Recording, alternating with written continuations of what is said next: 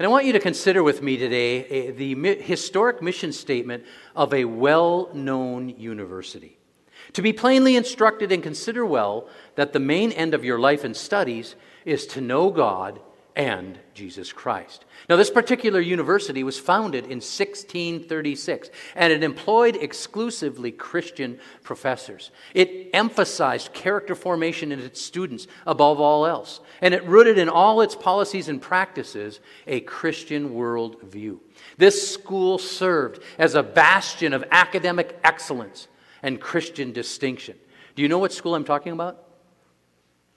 Harvard University. A school that began as a place to equip ministers to share the good news. Well, today one can hardly find any vestiges of Harvard's spiritual heritage, apart from the words on a graduate's diploma, which in Latin are Christo et Ecclesiae Veritas, truth for Christ and the church. Well, today no one would ever know that Harvard was once a distinctly Christian university. Within 80 years of its founding, Harvard's identity was shifting. In fact, a group of concerned New England pastors became deeply troubled by the secularization of Harvard. So they put together an effort to start a new institution of Christian higher education. Pastor Cotton Mather approached a wealthy philanthropist who shared these ministers' concerns. And the man's name was Elihu Yale. And he financed their efforts in 18 AD as they named the college after him. Today, this institution is known as Yale University. And Yale's motto was not just veritas, truth, like Harvard, but lux et veritas, light and truth. And these founding pastors were determined to avoid the drift that they had observed happening at Harvard. Well, today, neither Harvard nor Yale resemble the universities that their founders envisioned. At one of the institution's 350-year anniversary, the keynote speaker said, "The bad news is the university has become godless." A recent past president of another also acknowledged, "Things divine have been central, neither to my professional nor to my personal life." Yale and Harvard stories are just a few of the countless examples of organizations, schools, hospitals, missions, nonprofit organizations, parachurch ministries, churches, NGOs, etc., who have departed from their original mission, from the founders' visions, from their Christian moorings. And I ask you today, how does this happen? How do well-intentioned ministries become so secular? How does this often occur in a very short period of time? Well, we're going to be addressing these questions today in this sermon. As the Apostle John wrote the letter, 1 John, he wrote it out of concern for the churches in Ephesus and the surrounding region who were being infiltrated with false teaching. They were wandering away from the truth of the gospel. Now consider this for a moment. This letter is believed to have been written in early 90 A.D. by the aged apostle, who they believe was in his 90s. And the churches in Ephesus and the surrounding region, they weren't quite 50 years of age yet, and the process of veering off course was already taking place. Now, this we will address specifically in a few minutes as well. But before we get there, let me mention that this first chapter of John is concerned with the concept that Pastor James introduced to us last week of fellowship. And that comes from the Greek word koinonia. It means that we share in common. Again, look at verse 3 that we talked about last week. We proclaim to you that we have what we have seen and heard, so that you also may have fellowship. We've told you all these things about Jesus and the gospel and the good news and all this stuff so that we may have fellowship. You can have fellowship with us. You can share in common with us because we can have the same common treasure. But it also says, and our fellowship is with the Father and with His Son, Jesus Christ. That's where we're sharing in common because of what God's done for us. Now look at verse 6.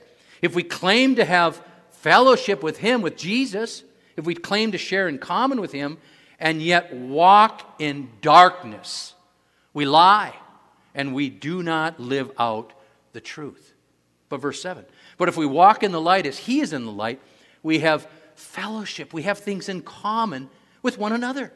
And the blood of Jesus, his Son, purifies us from all sin. 4 references in these 5 verses to fellowship, and 4 references in only 10 verses to this subject of fellowship, to sharing all of these things in common. So it's not hard to figure out what the key idea is here. And here John is going to tell us that fellowship with God demands that we walk in the light. And why is that? Why would this apostle say that? That fellowship with God demands, it requires that we walk in the light. He says this because God is light.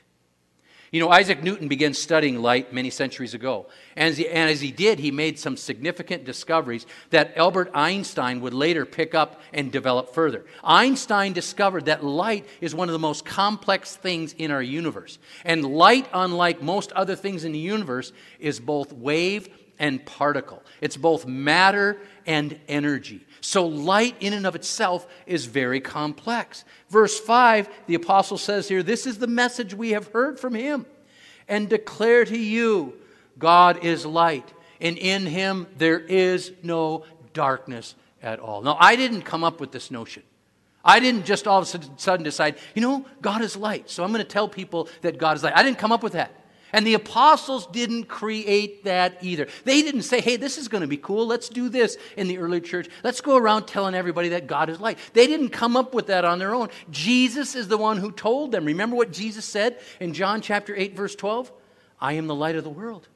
Whoever follows me will never walk in darkness, but will have the light of life. The Bible reveals 4 things to us about who God is. It tells us in John chapter 4, that God is spirit. That's one of the things God is in his being, in his nature, in his essence, is spirit. We're going to learn more in the book of 1 John here later that God is love. It tells us in the New Testament also that God is a consuming fire. And here we learn that God is light. In the Gospel of John, in verse 4 of chapter 1, it says, in him was life, and the life was the light of all mankind. Now, the statement that God is light is a statement about the essence of God. You see, God didn't just create light. Yes, he spoke light into being. He said, let there be light, and there was light. That's why we have light in the world today, because God put everything in place. He spoke it. He created that. But he didn't just create light, and he doesn't just shine forth light. God is light. That is his nature. It is his being to reveal himself everywhere, to reveal his requirements and reveal his desires and all of that. He does all of that because he's light. And everywhere God goes, he casts out darkness. God is light. And it's referenced for us in the Bible in 2 ways, as truth and as moral purity. Now, to explore truth just a little bit, we're going to look at a very familiar verse from Psalm 119, verse 105, that many of us probably grew up singing as a little Sunday school chorus. The word is a lamp unto my feet and a light unto my path. God's revelation of himself is light. And metaphorically, it's represented for us here as truth, because God is the Word. Psalm 119 and all of its long verses there, the longest psalm in the Bible, is all about the Word of God. And we know that Jesus is the Word, and we know that Jesus is the way, the truth, and the life. And so we know that God's truth is part of his light. And God's truth gets revealed everywhere he goes as truth. Now, sometimes we even, in our contemporary figures of speech, say similar things metaphorically. I even told someone this week when I was in a situation where I think the light went on for them. I think the light went on. They just finally figured out what the real issues are here. The light went on for them. Or sometimes we will say to people, let me shed a little light on the situation. That's a figure of speech. It's an expression, but what we're saying there is allow me to explain this to you. Allow me to guide you into understanding. Allow me to help you see the truth in this situation. That's what God does. He's light, and he sheds his light and leads us to truth. Now, God also, we see in John 3:19 through 20, a metaphor there of God in Scripture as light as moral purity. Listen to what it says. This is the verdict.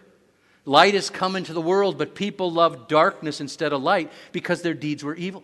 And everyone who does evil hates the light and will not come to the light for fear that their deeds will be exposed. God's revelation of himself as light is as also moral purity. Because in God, there's no darkness.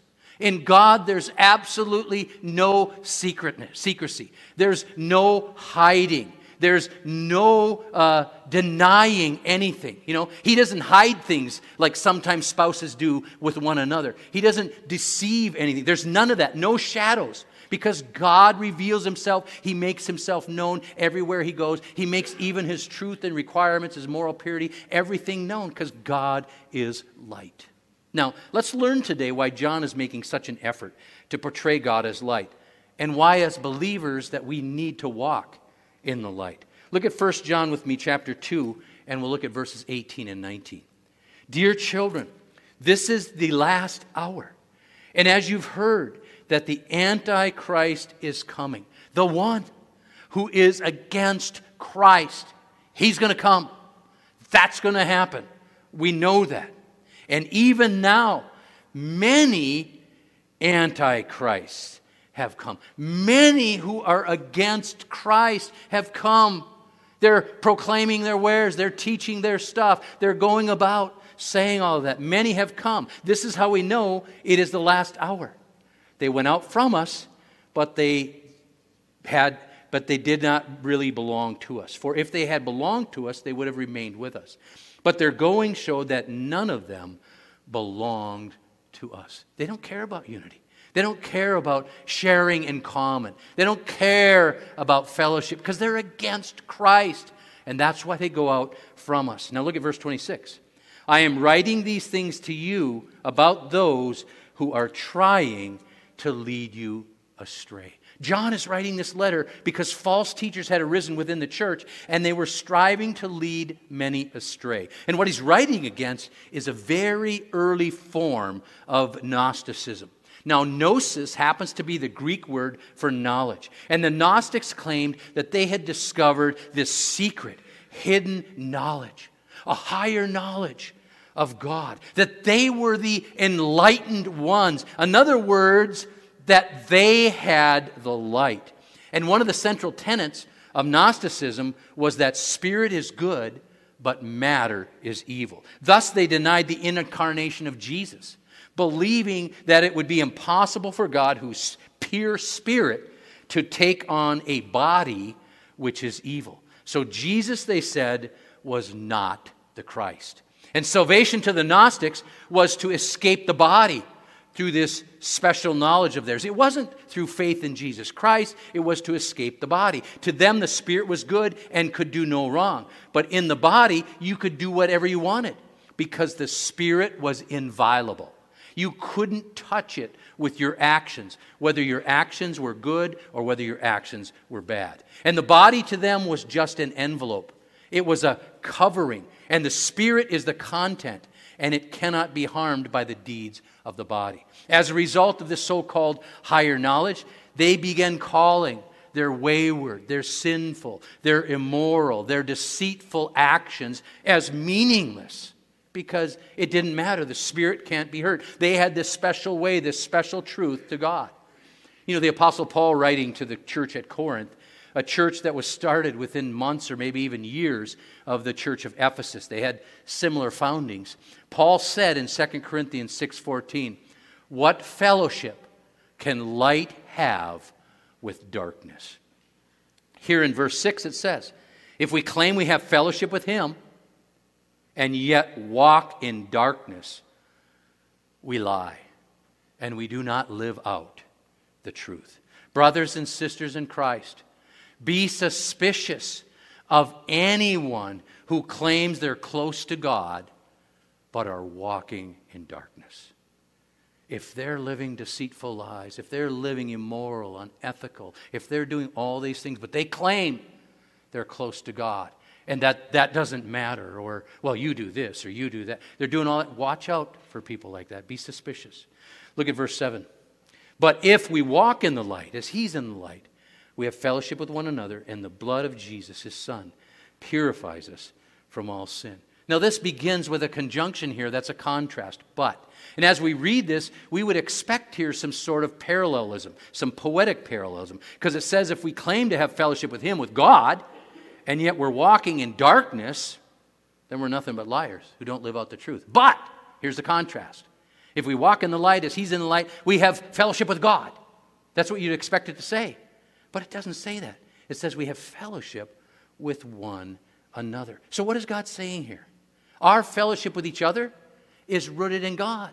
And sin that notoriously harms fellowship is covered by the blood of Jesus, meaning that Jesus' life was exchanged for our sin on the cross. And fellowship with God and with one another then demands that we walk in the light. That we walk means to live. That's the Greek word peripateo. It means that we just walk. We live our lives in the light. And we live our lives based upon God, who is the light. And walking in the light also requires that we confess our sin. Look at verse 8. If we claim to be without sin, we deceive ourselves, and the truth is not in us. We have no sin. We claim that? There's no truth in us. Verse 10, if we claim we have not sinned, we make him out to be a liar, and his word is not in us. So in verse 8, it's we have no sin. In verse 10, we have not sinned. And in both cases, the truth's not in us. God's word is not in us. We're making God out to be a liar. You know, one theologian writes, it remains true that whenever the principle of sin is denied, there follows a denial of responsibility for individual actions. And this was ancient Gnosticism in a nutshell. You know, in our world today, the New Age movement also denies sin. They call sin an illusion. They write, sin isn't a fact of human nature, it is an idea.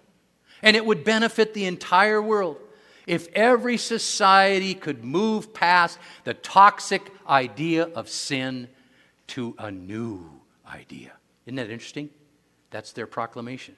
They have a new idea, New Age movement. Others deny the reality of sin by blaming it solely on physiological or psychological or social causation. Physiological, that someone has a certain gene that leads them to do this behavior, or they've got a chemical imbalance in their brain that leads them to do these particular activities in life. And that's why they're doing it. And what I'm saying here today, please understand, if they say these kinds of things, I'm not saying that or dismissing genetic issues or chemical imbalances in the brain, or people that want to claim that someone's psychological framework is messed up because of their upbringing and their background, and so they act the way they do what they do. I'm not dismissing that some of us may have had terrible backgrounds, but what I'm saying is this: none of those things are a license or an excuse to do whatever we want, to live whatever we want to live, because we can't help it. It's just the way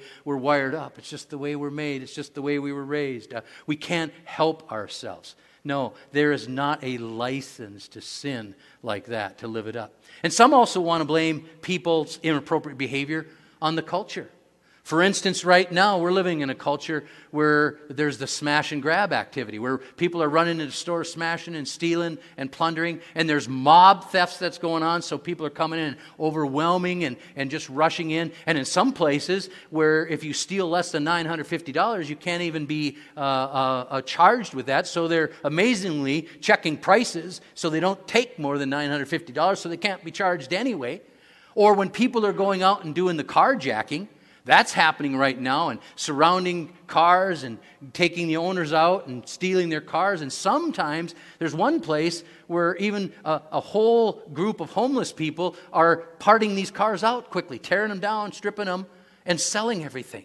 That's happening in our society right now. And some want to argue that it's because the government stopped giving stimulus checks at the end of December 2021.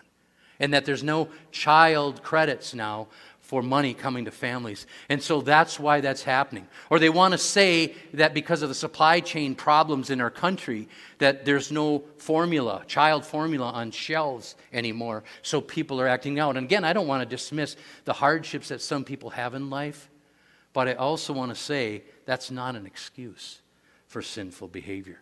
Do you know the gospel clearly assumes the sinfulness of humanity? That's why the Bible tells us over and over that we need to be saved. That's why it says in Romans 3:23 that all have sinned and fallen short of the glory of God. Every single human being. It doesn't just say all the degenerates out there, all the worst, horrific, violent offenders. It doesn't say that. It says all have sinned.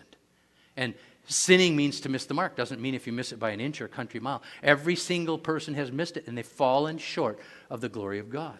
Romans also tells us in chapter 5, verse 8, that God demonstrated his love toward us. That while we were yet sinners, Christ died for us. God knew, even looking forward, what we would be like. He knew what our sins would be committed. Every human being would do, and God sent Jesus anyway. He did it out of love for us. Tells us in the next chapter, Romans chapter 6, verse 23, that the wages of sin is death. That means separation from God for all eternity. That's the penalty. That's the price of our fallenness, of our sinfulness, of falling short of the glory of God. But the good news is that, wages of sin is death, yes, but the gift of God is eternal life through Jesus Christ our Lord. The correct teaching of the Word of God is that we cannot deny our fallen human nature as a condition of sin. We cannot claim we have no sin. We cannot claim that we have not sinned. But what we can claim is Jesus who cleanses us from our sin. That's what we can claim. And a proper Christian attitude is to not deny sin like the Gnostics were doing, but to confess it, admit it, and then deal with it. As verse 9 says, if we confess our sins, he's faithful and just to forgive us our sins and cleanse us from all unrighteousness. The new translations say purify us from all unrighteousness, but I memorized it in past translations, and so I use the word cleanse. But that's what it means. It cleanses us. It purifies us from all unrighteousness. See, true confession means that we have the same attitude towards sin that God does. We are in agreement with God who hates sin, because ultimately sin is rebellion against God.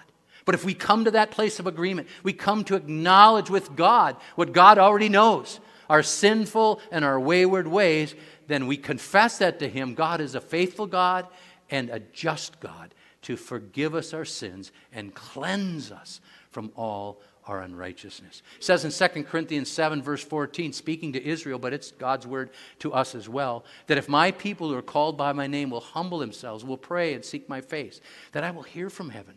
I will forgive their sins, and I will heal their land. In Jeremiah chapter 31, verse 34, where God was looking forward in a prophetic word to the new covenant, it says there that God would be faithful to forgive. I will forgive their iniquity, and I will remember their sins no more. God is faithful. He's faithful to himself, and he's faithful to us. And when we confess sin to us, he will be faithful in his dealing with us, and he will be just in his dealing with us as well. Augustine, an early church father, said, he who confesses and condemns his sins already acts with God. Walking in the light requires we confess our sins. Let me ask you today, do you do that? Is that a regular part of your life where you confess your sins? Do you do that when you have devotions regularly? Acknowledging to God what God already knows about you? All the dark places, all the shadows, all the bad attitudes, the things you said about people you shouldn't have said, all those things, do you admit those things? Do you agree with God? Some people, when they have their daily devotions or regular devotions, they follow the model of ACTS, which is an acronym that people use. Adoration, confession, thanksgiving, and supplication. Supplication is presenting your requests to God, your needs, what you're doing. And we prayed today, offering some of those, needs, asking God to heal people. Those are supplication there. But do you start with just adoring God and exalting and worshiping God? And then do you move to confession, acknowledging your waywardness, my sin, and then offer thanksgiving to God for His grace and who God is and His love for us, and then go on to our needs. See, confession of sin is a requirement of walking in the light. And walking in the light requires as well that we depend upon Christ. Look at verse 1 of chapter 2. My dear children, I write this to you so that you will not sin.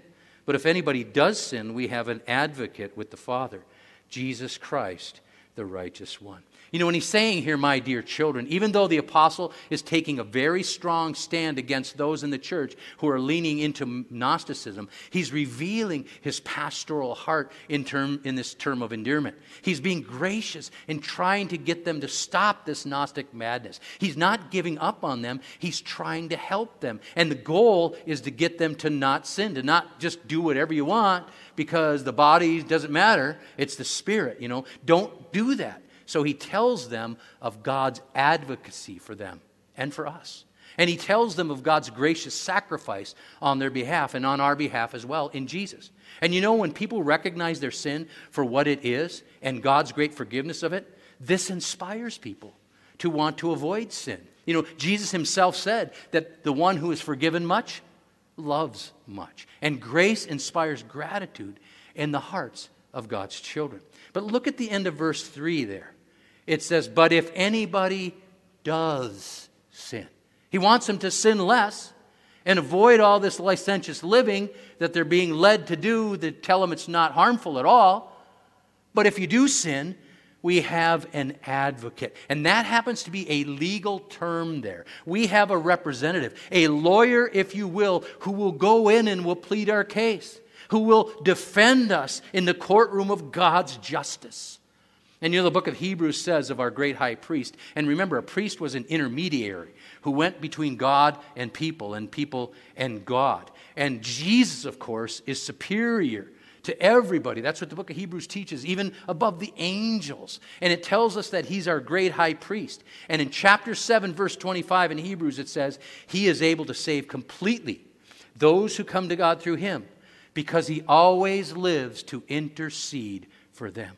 Jesus is the best legal defense and defender that we could ever have. He always comes through for those he represents. He wins his cases for those he represents.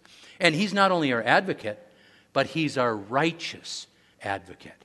Again, listen to what Hebrews chapter 4, verse 15 says, a text that Pastor James preached on 4 or 5 weeks ago. It says, for we do not have a high priest who's unable to empathize with our weaknesses, but we have one who's been tempted in every way, just as we have, yet without sin. This is why walking in the light requires that we count on Jesus, because Jesus is our advocate. Jesus is our representative. So we need to walk in him, walk in the light. And look at what it says in verse 2. He is the atoning sacrifice for our sins. And not only for ours, but also for the sins of the whole world. Jesus is the one who paid the penalty for our sin. John 3:36 says, whoever believes in the Son has eternal life. But whoever rejects the Son will not see life, for God's wrath remains on them. In other words, God's judgment against sin remains on them. They are going it alone. They're walking into God's courtroom, God's room of justice, and with no advocate, with no representation, no means to pay the penalty that's going to be levied against them of sin. And such people are going in without Jesus. And they're saying, I don't need Jesus. I can go this alone. And John is saying, that is not something you want to tell God. Romans chapter 2, verse 5 says it well. But because of your stubbornness and your unrepentant heart, you are storing up wrath against yourself for the day of God's wrath, when his righteous judgment will be revealed. So the Apostle John says, do not deny your sin. And do not deny God's righteous judgment of it either. And by all means, please, he says, do not deny your need for Jesus. Now notice at the end of verse 2 who he died for. Not only for our sins, but also for the sins of the whole world. All the sins of the world. Jesus' atonement, think about this, is unlimited in its power. It covers any sin committed, even those by these early church Gnostics. However, if they do not accept Him as Savior and Lord of their lives, they will not get to experience the blessings of His atoning sacrifice for their sin. You know, if John were here with us today, he would ask us, do you claim to have fellowship with God? Do you claim to have fellowship with God? And he would ask us, if you appear before God's judgment throne, when you do appear, what are you counting on? Are you planning to go it alone? Are you planning to go on your own merit? Are you going to defend yourself with the standard human argument that I'm a good person? I'm just a good person. Are you planning to say, I have no sin? I haven't sinned, so I plead innocent, Judge. I plead innocent. John would say to you, that's not a good idea. Do not go it alone.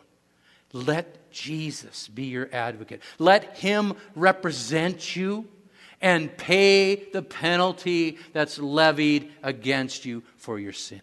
And then go on and walk in the light as a person who's been declared innocent, justified, just as if you never sinned. You're innocent in Jesus. And then live out the rest of your life in fellowship with God. You are free to go. Let's pray. God our Father, we thank you for the good news of Jesus Christ, for the gospel.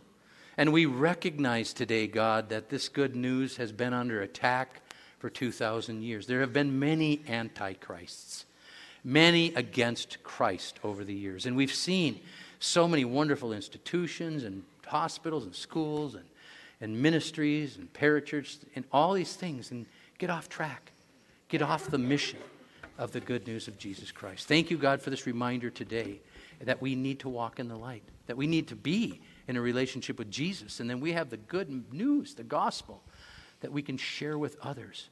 So, Lord, thank you for this reminder today, and I pray that each of us here will be in fellowship with God because we've come to the place of accepting Christ as Savior and Lord of our lives.